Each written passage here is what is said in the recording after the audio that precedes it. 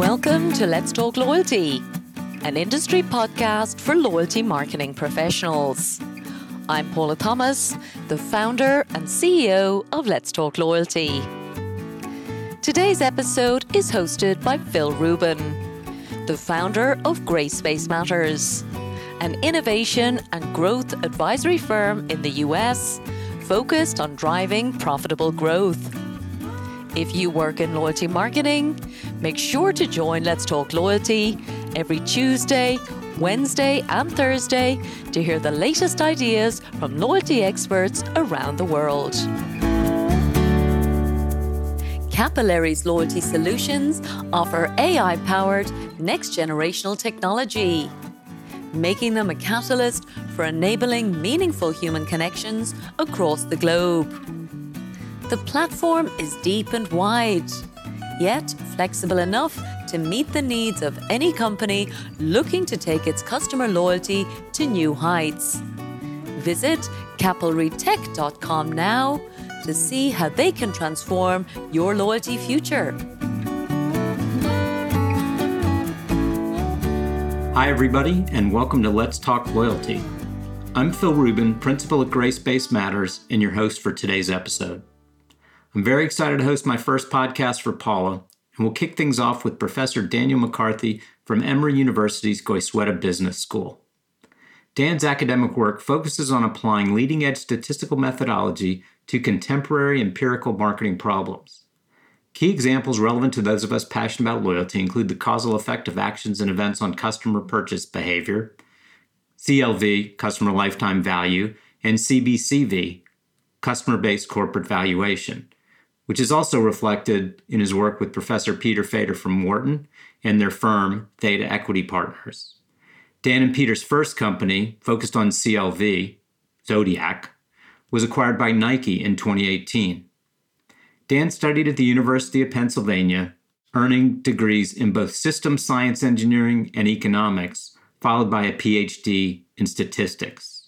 For loyalty marketers, Dan epitomizes the idea not just of data-driven marketing and decision-making, but more importantly, in applying data at the intersection of finance, marketing, and customers. With that introduction, let's get to talking with Dan and learning from his incredible wisdom.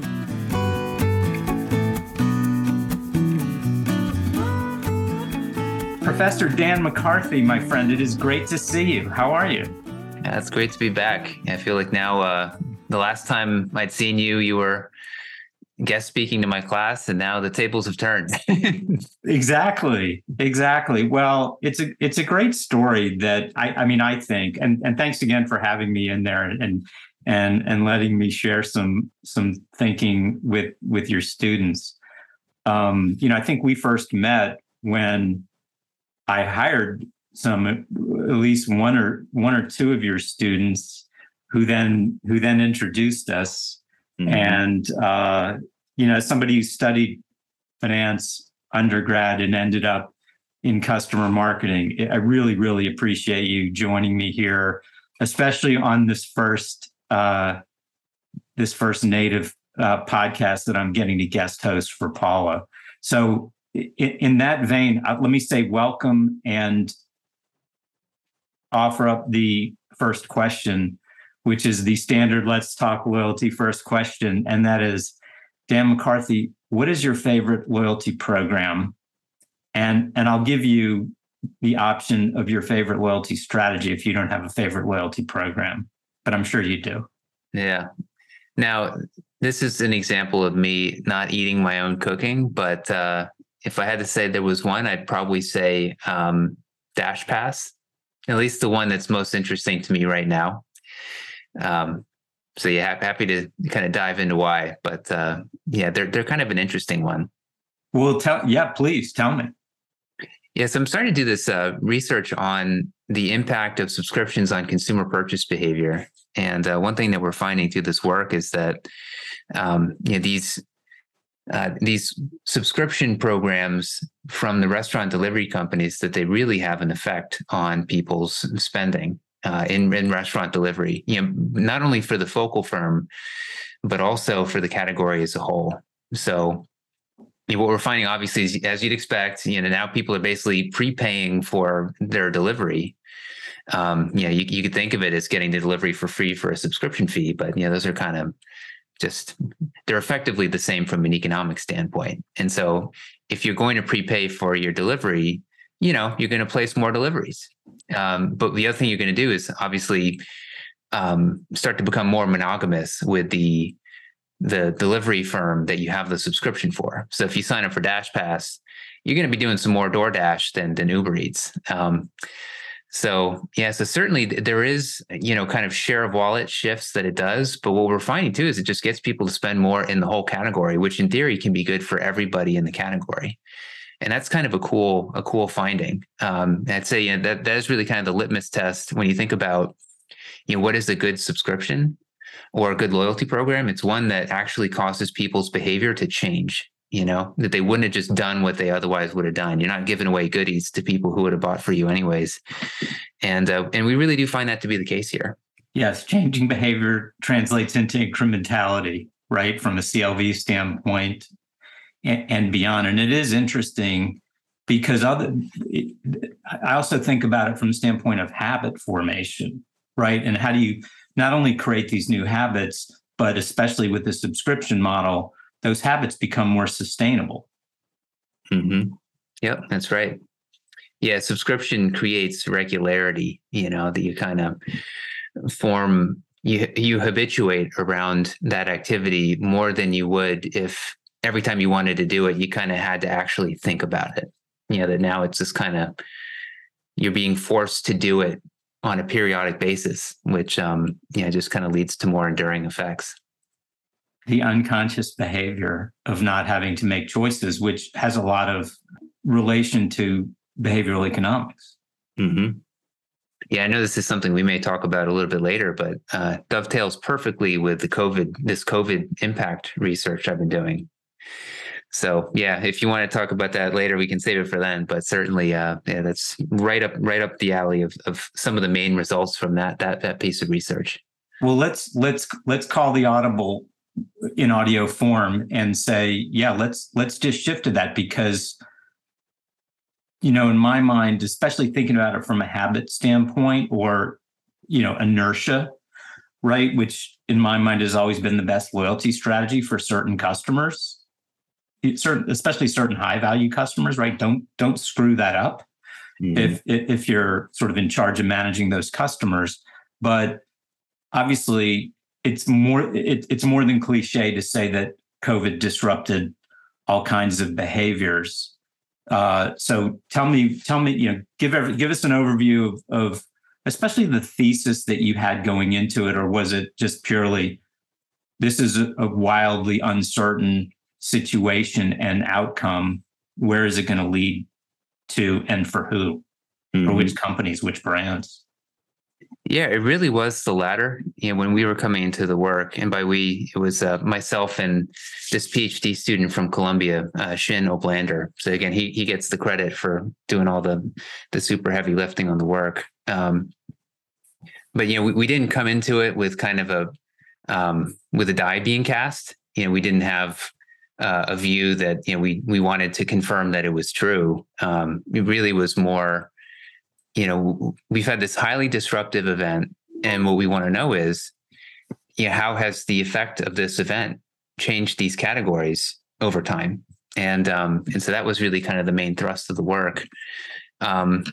And so, we didn't have any strong prior, coming into it. I think we had some ideas as to what the results might look like, but I think, we're pretty big on just letting the data speak for itself. And and what it basically showed was that in most non-subscription categories, so that would be kind of the bulk of restaurant delivery, in-store apparel, in-store restaurant, that sort of thing, online grocery, air travel, the effects basically went away. So obviously the effects were very large, up and down initially. So within the first few months, sales in categories like restaurant delivery were up like 120%, over what they would have otherwise been. But by June of 2022, in most of those categories, the effects went to zero. I mean, or they were not statistically significant from zero. So it's kind of a big nothing burger. And again, this is June 2022. It's kind of before all of the economic uncertainty that we now have. And, one can say like, maybe we're falling below baseline now, but it's not because of COVID. It's because, of economic uncertainty. At that point, we were still okay. So it's kind of pretty striking that it had so little effect, over the longer term, both positive or negative. Again, we had many categories that were thwacked and others that were tremendously boosted. But where we saw big effects or reasonably big effects that intended to endure more was in subscription. And so meal kits, that whole category was up, a relatively small amount at the onset of COVID. And then the gains just continued to grow as we move forward in time. So by June of 2022, I forget what the exact number was, but I think it was something like a 45% lift, that people were spending 45% more in that category. And in gyms, in-store gyms, obviously the category was totally hosed right after COVID started because no one was going to the gym, but kind of quickly picked back up again, but then kind of settled at like negative 30%, that there's just 30% less spending in the gym category, even as of June of 2022. So, so I think both on the positive side and the negative side, it seems like there's just something different about subscriptions that leads those behaviors to be more persistent than non-subscription transactional type behaviors. What I've seen a lot from companies where you have companies that are in transactional businesses that want to figure out how to create that persistence of recurring revenue with a subscription. And then, of course, you also have the same sort of quest for incrementality for subscription models, where you either have to enhance the subscription value proposition, raise fees, or create tiers, or add some transactional layer on top of the subscription. Is your work delving into those two pieces, or are you isolating those, like pure subscription from pure transactional businesses? Yeah, we don't really disambiguate, except to the extent that it's kind of fair to say, hopefully, that the gym category that we study, that is kind of pure play, mostly pure play subscription, and that the non-subscription categories are mostly non-subscription. I think meal kits would be another example. Like, I'm sure that they have some transactional type sales to them, but the bulk of the revenue is going to be coming from the recurring payments that they get. And I think one interesting example, to your point, that is kind of in the middle is at-home fitness. And so we studied that category as well. And that's going to be your Peloton, and they're kind of funny because before the pandemic, they were doing about 75% of the revenue through the hardware, just through the bikes that they sell. And then, the rest came from the subscription payments. But again, the subscription payments like $44 a month, whereas the bike is like, $2,000. And so you need a lot of subscriptions to kind of, to be the equivalent of a bike. And so you can kind of think of them as being a non-subscription business that requires a subscription. And so in some sense, we found that they were, I won't say like the worst of both worlds, but in all the subscriptions, we saw this relatively more muted, like shock upwards at the onset, because people don't panic into a subscription typically. And we saw that here as well.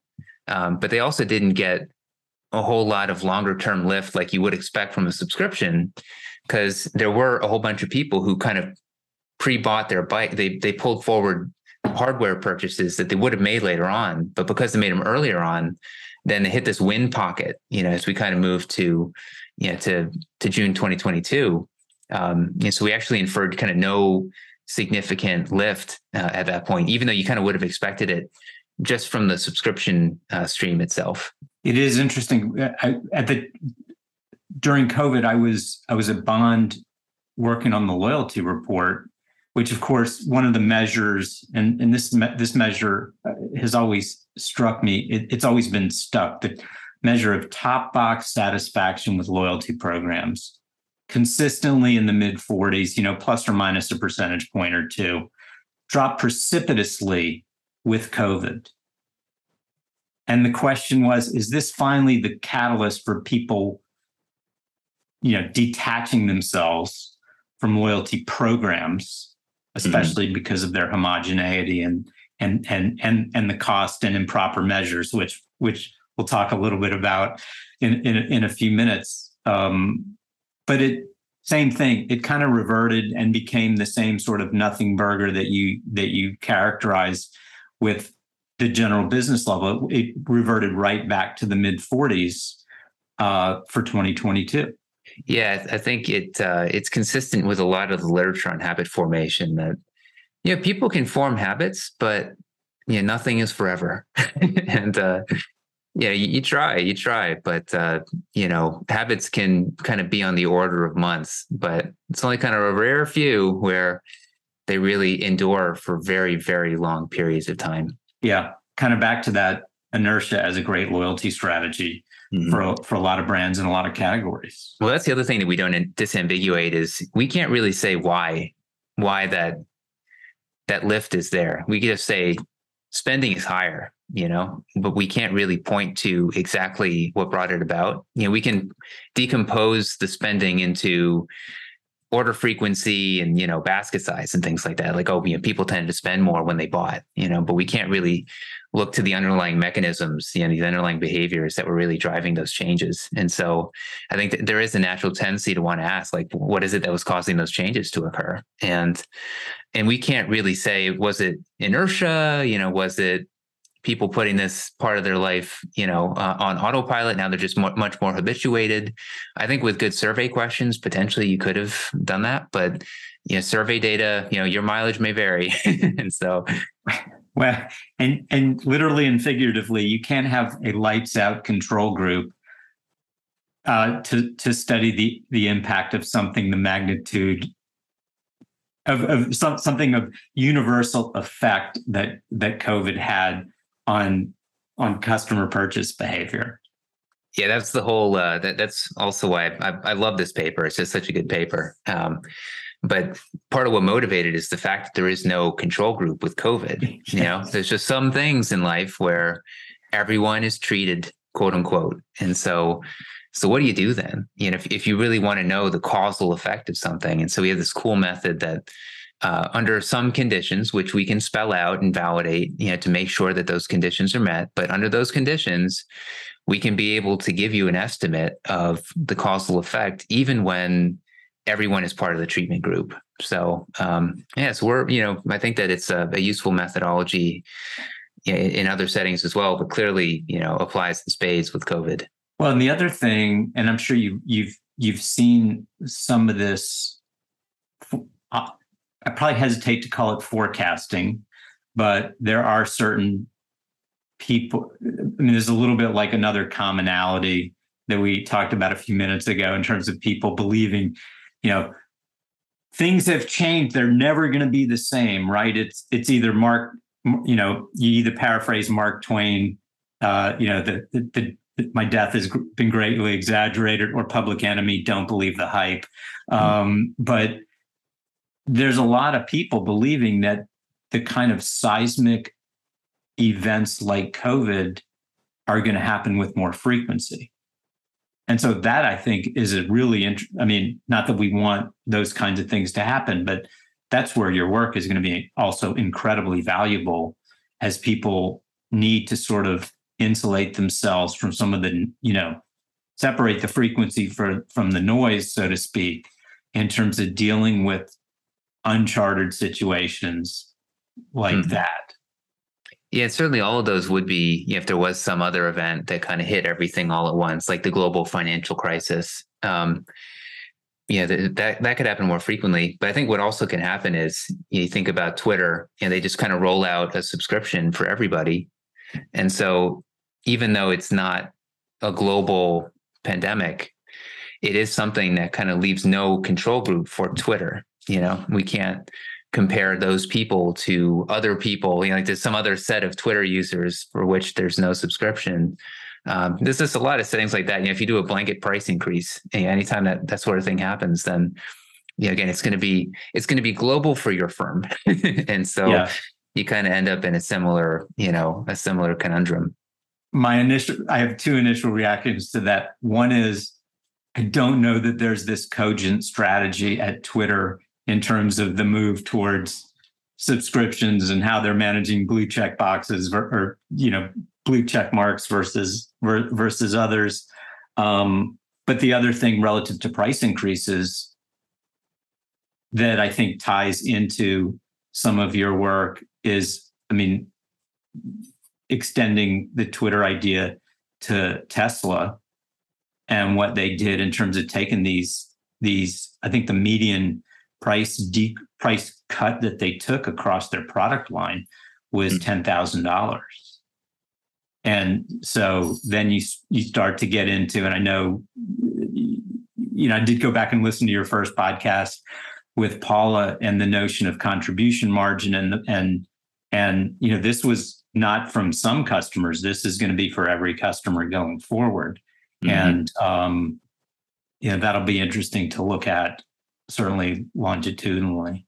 Yeah. Contribution margin is a crucial part of the equation, and people love to focus on revenue, but I always say, revenue doesn't put food on the table. It's profit that puts food on the table. So can't ignore those costs. I had this quote from a client years ago that has stuck with me, and I probably say it all too often. It was from Henry Silverman, and he, who was like both a, pretty interesting financier, CEO, did a lot of acquisitions, built some big businesses, had some challenges. But he said to me once in a meeting, if the answer is not money, rephrase the question, which gets back to the intersection of finance and marketing and customers, and the idea of using customers as the denominator to look at financial performance. As you're evolving your work beyond customer lifetime value and customer-based company valuation into using that not just on an ex post basis, but looking on an ex ante basis for forecasting, talk a bit about sort of the genesis for that work and where that's going. It seemed, perfectly obvious, and certainly something that we in the loyalty marketing business do in terms of building business cases. We're at least the work that I used to do, we would build bottom up, we'd look at customer data or customer cohorts and use that to build a baseline to forecast from. But you're obviously doing some things with a bit more sophistication, right? Yeah. It's been a really fun area. But yeah, I think the basic idea is that, revenue has to come from customers placing purchases. So here we are in marketing, spending all this time building these models to predict future repeat purchase incidents and future, new product adoption, and then just kind of leaving it at that. And it's not to say that those are unimportant, but on their own, they can be not quite as useful for being able to generate these, whole company insights. And so I think the idea, is to kind of have 1 + 1 = 3. That by bringing these models together, acquisition, retention, ordering, spend, and contribution margin, that it can allow us to actually get to, quantities that are going to be super important and relevant for companies as a whole, and can actually, move their stock prices. And so it's just kind of powerful in a way that each of those individual elements couldn't be. But the fact that we had so much work being done in the area, it gave us the raw material, the models to be able to do that exercise. It's an area.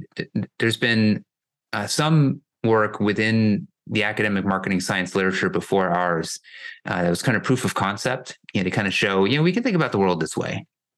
But I think, the work that I've been doing, I've had kind of 2 papers with Wharton professor Peter Fader, just kind of laying out the framework, and then showing how we can specify relatively simple models that validate very well, that this can actually move markets. We've had a number of examples of work that we've done where, we kind of put out the numbers, and either the stock moved right away, or with the benefit of hindsight, we were able to see we ended up kind of being right more than we were wrong.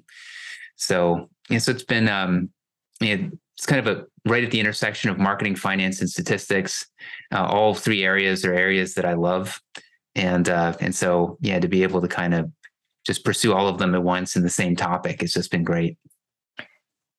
When the implications for that work they're so profound and also so intuitive. If you think about, where does revenue come from? It comes from customers. So you have these discrete units that can be aggregated or disaggregated, and useful tools, not just for measuring what's happened, but obviously now, like forecasting what's going to happen.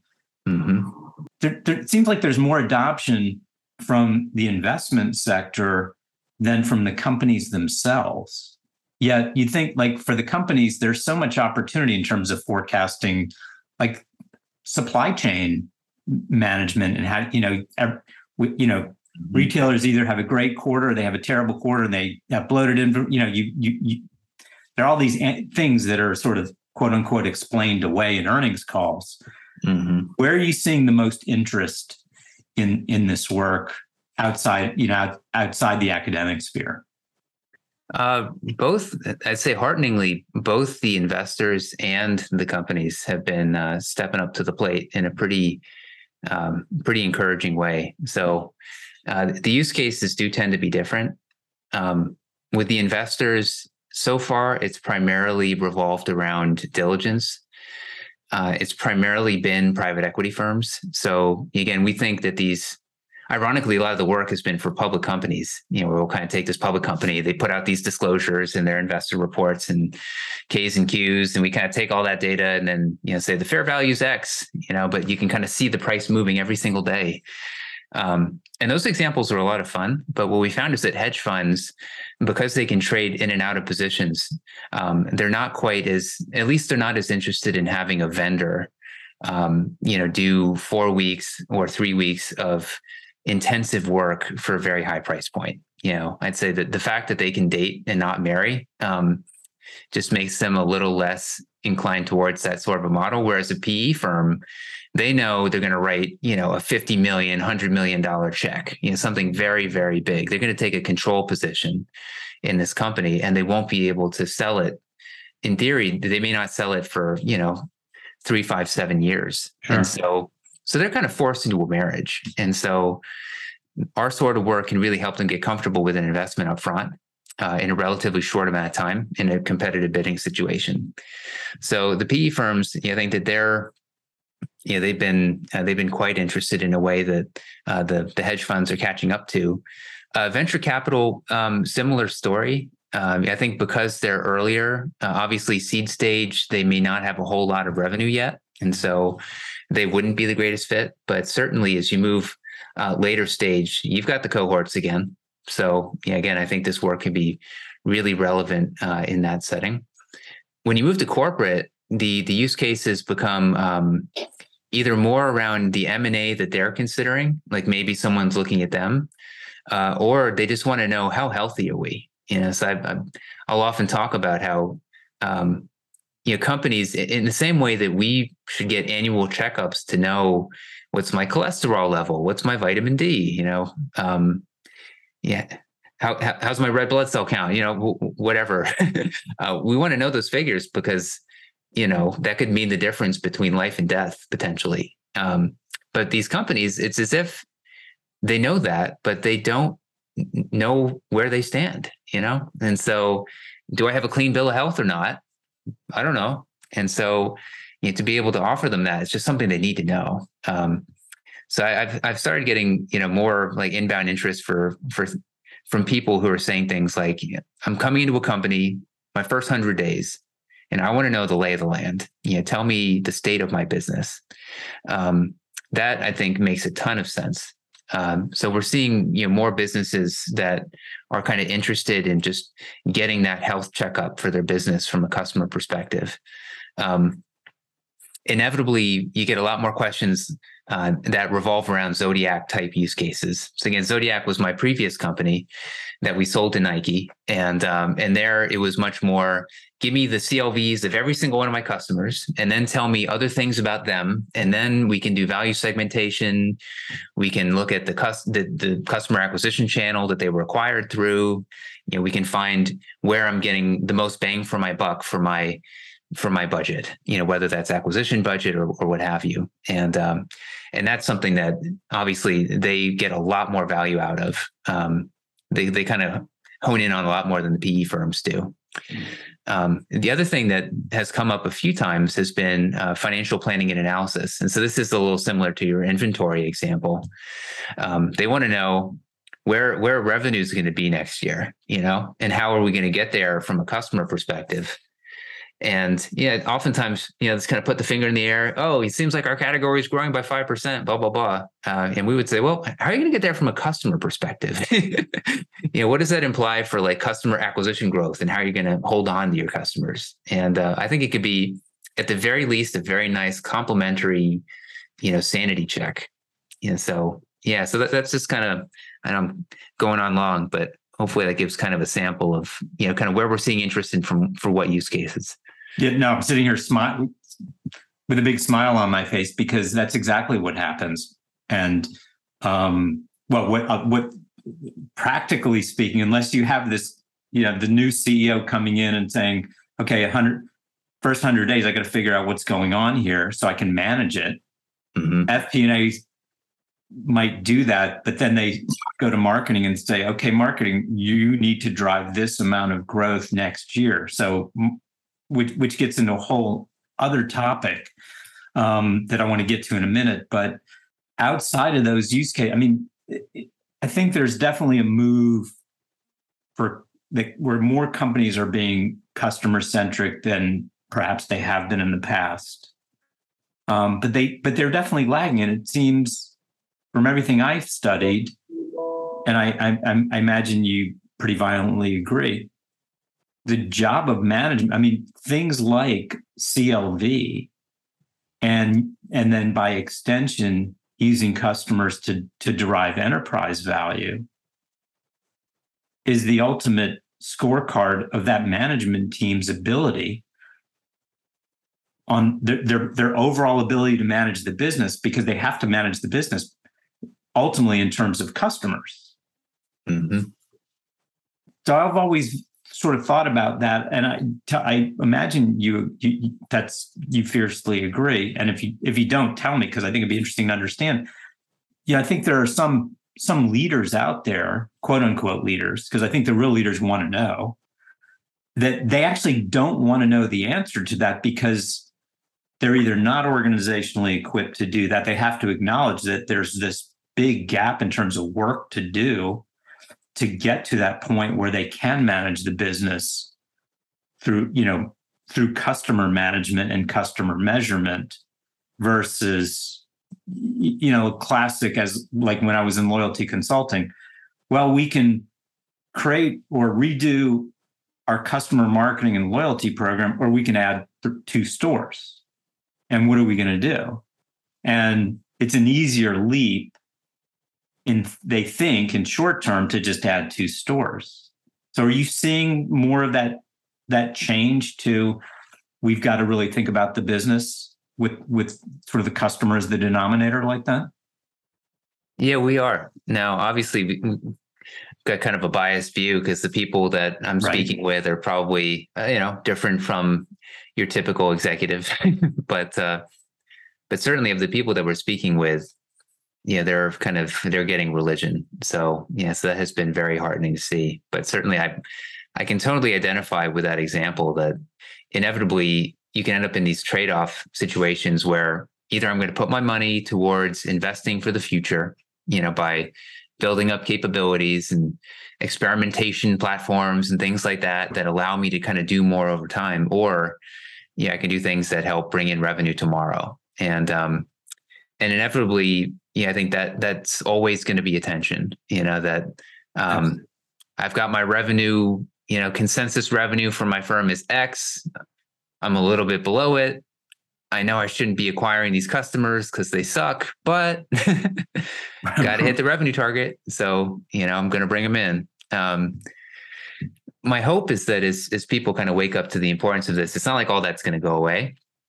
Yeah, I think those are all, being able to kind of manage both the short term and the long term is important, but to be able to continue to compound growth over the long term, I think people are understanding that there's just a lot of opportunities that can come up in the future if you were to make these investments now. So, don't put all of the investment in today. It could be staged over time, and we can find ways to do it incrementally. But I think ultimately, people understand that there's just a whole different set of tools that they can be able to reach into when they make some of these investments. So you get calls from private equity companies. We'll broadly categorize it. You get calls from investors, and then on kind of the client side, you get calls from new CEOs. You get calls from FP&A. Mm-hmm. Do you get calls from CMOs? Oh, we do. Yeah. Okay, good. It kind of runs the whole gamut.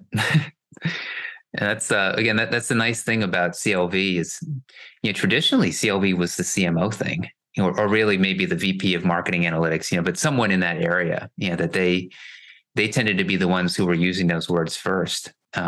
So I think hopefully this is kind of democratizing what they've been talking about for a while.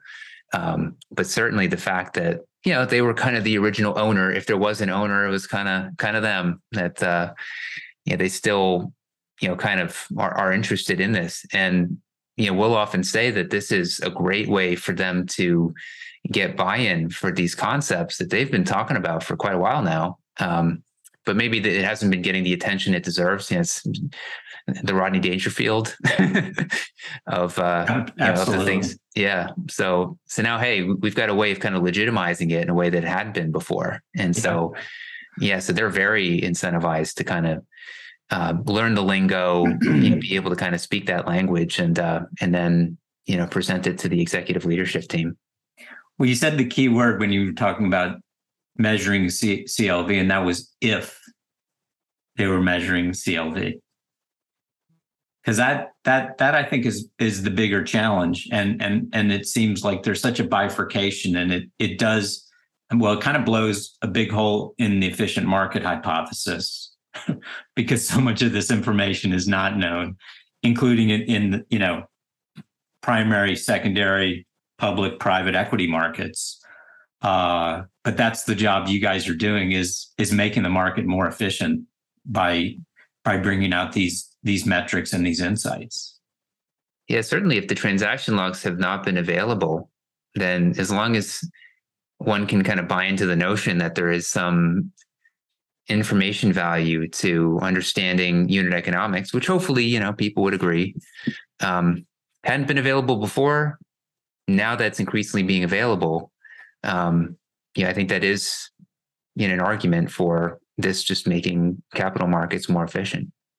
It puts a new opportunity. I think you referenced this a minute or two ago. It creates a real opportunity for marketing to address that Rodney Dangerfield reality in so many organizations. I mean, I just heard about somebody who took a job with a big box retailer, and he was heading up customer loyalty, and the CEO basically said, "You're just an expense." I won't mention the person or the retailer. That's not going to end well for probably both of them. And you have this interesting unique perspective because you're seeing it in the private sector, but you're also working at Emory with students at undergrad, graduate, postgraduate. Talk a little bit about what you're seeing kind of in the classroom and on campus, and both the interest in marketing versus everybody who used to just want to go into consulting or go into investment banking or now private equity. Mm-hmm. And also, I'll stop there and then I'll ask you another question. Yeah, it's been great. I'd say that I had started this course just a few years ago. And, whenever you start a new course, there's this uncertainty about the course. There's uncertainty about the teacher, because I was this new teacher. And so you don't want to put your toe in the water. You don't want to be the first person to put your toe in the water. It's a customer adoption issue. Just do CBCV on my own CLV course. So we had good enrollments, but certainly the enrollments have gone up since, just because now you've got the word of mouth going. There's been a few years of it, and you get the previous year's students saying things about it to the current students.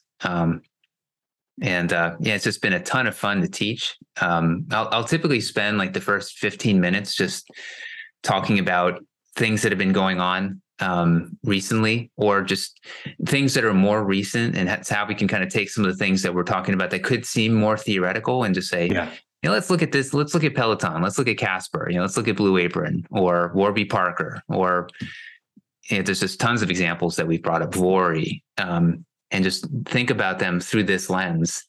And I think that brings a new reality to it, and also kind of really gets them engaged, and they can think about, for the companies that they've been working for, sometimes people will have been talking about CLV. Oftentimes what I've found is that they'll say that the companies are intrigued, like they've danced with the idea. They haven't really done it yet, but they've heard some things. And so when the students bring it up in these interviews,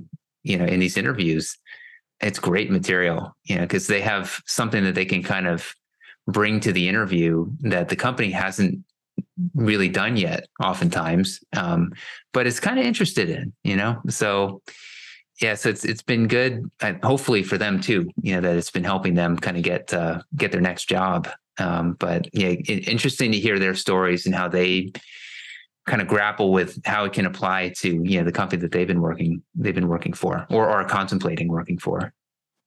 Yeah, no, that's really interesting. I mean, I think about it just from your students that I hired in the past, but also, I mean, the more you do this, the more you're going to build a powerful alumni network out there that's going to be out in the marketplace advocating for this approach to, strategic planning, execution, measurement, and all those things. Mm-hmm. Yeah. Hopefully it's the gift that keeps on giving.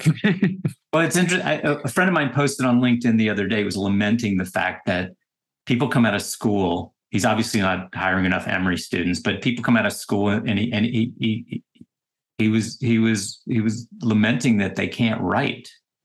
And I added, or do math, which got a few likes on LinkedIn. It's such a critical skill, not just to apply and understand those concepts, but also for logic. So are you seeing that? Are you're probably a little bit insulated in a top school like Emory? Oh, no, we see it here. It's not, part of it's not the student's fault. I think that oftentimes, you got the poets and the quants, and so they come in with, they just come in with different levels of background. Yeah. But certainly there will be some students where I'll start talking about mixing distributions and beta distributions, and they said, beta what? So, so then the onus is on me to kind of make it all relatable, even to people who don't have quite as much background in this stuff. But certainly I try to make it such that people with kind of introductory statistics, whatever that class is at the university that you're at, that with that, they'd be able to kind of get it done. But certainly in terms of where they're coming from, even with, this class having been a selected set, it's an elective course. They don't have to take this course. So naturally the quants are going to want to take it more than the poets do. That there's still a surprising amount of poets that end up in it, and I'm grateful to have them. But it's for sure. Yeah, that's good. It gives you reasons for optimism, both on the future and marketing's future. Yeah, I mean, I think I'm always want to say the goal is not to be perfect, but just to get better. And if you're getting better, you do that for a while, and you can be great.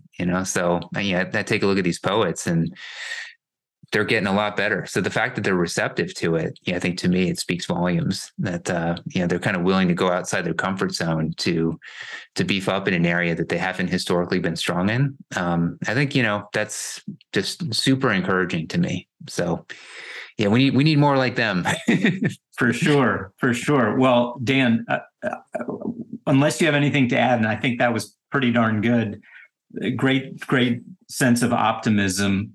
I really appreciate you joining me today, and I could ask you questions for the next few hours, but I don't know that you have that time, but we'll do it again, hopefully. Yeah, I would love to, but we'll save that for episode number 3. All right, deal. Yeah, but, Dan McCarthy, Professor Dan McCarthy, thank you so much for being here today.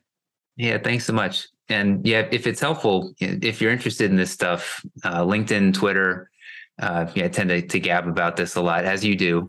So I think if you're kind of interested in these topics, please don't be a stranger. This show is sponsored by The Loyalty People, a global strategic consultancy with a laser focus on loyalty, CRM, and customer engagement. The Loyalty People work with clients in lots of different ways, whether it's the strategic design of your loyalty program or a full service, including loyalty project execution. And they can also advise you on choosing the right technology and service partners. On their website, The Loyalty People also runs a free global community for loyalty practitioners. And they also publish their own loyalty expert insights. So for more information and to subscribe, check out theloyaltypeople.global.